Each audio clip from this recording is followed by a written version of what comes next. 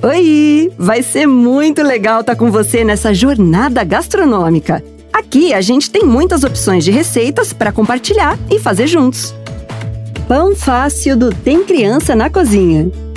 Uma receita fácil e bem prática é uma ótima pedida para todas as ocasiões e você pode escolher qualquer recheio ou deixar sem recheio também, que fica uma delícia. Então, vamos lá! Você vai precisar de 1 xícara de chá de água em temperatura ambiente, 1 quilo de farinha de trigo, 1 xícara de chá de leite, 1 xícara de chá de açúcar, 1 xícara de chá de óleo, 3 ovos, meia colher de sopa de sal, 3 tabletes de fermento seco, um recheio de sua preferência, que pode ser tomate, mussarela, peito de peru, manjericão, orégano e o que mais você desejar, uma gema para pincelar. Vamos para o modo de preparo, mas antes, separa 2 formas retangulares.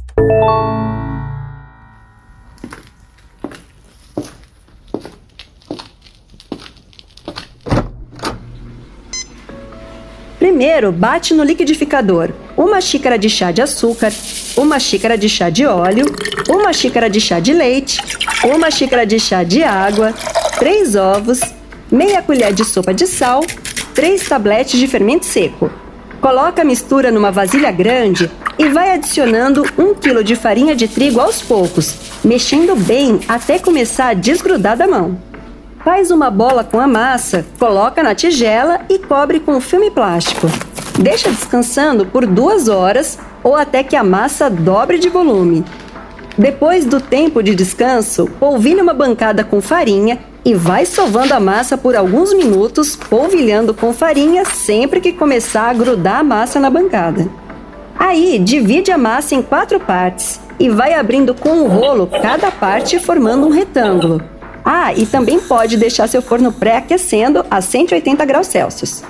Em seguida, coloque o recheio da sua preferência numa das bordas e enrola como rocambole. Ou se quiser sem recheio, é só enrolar também. Arrume 2 pães em cada forma, pincele com uma gema em cima deles e leve para o forno por mais ou menos 35 minutos, que tá pronto! Depois, é só tirar do forno e servir quentinho mesmo. Essa receita, além de deliciosa, é simples e fácil. Tem coisa melhor? Acho que não, né? Corre lá e aproveita! E quando quiser aprender a cozinhar qualquer receita, é só vir aqui. Até a próxima!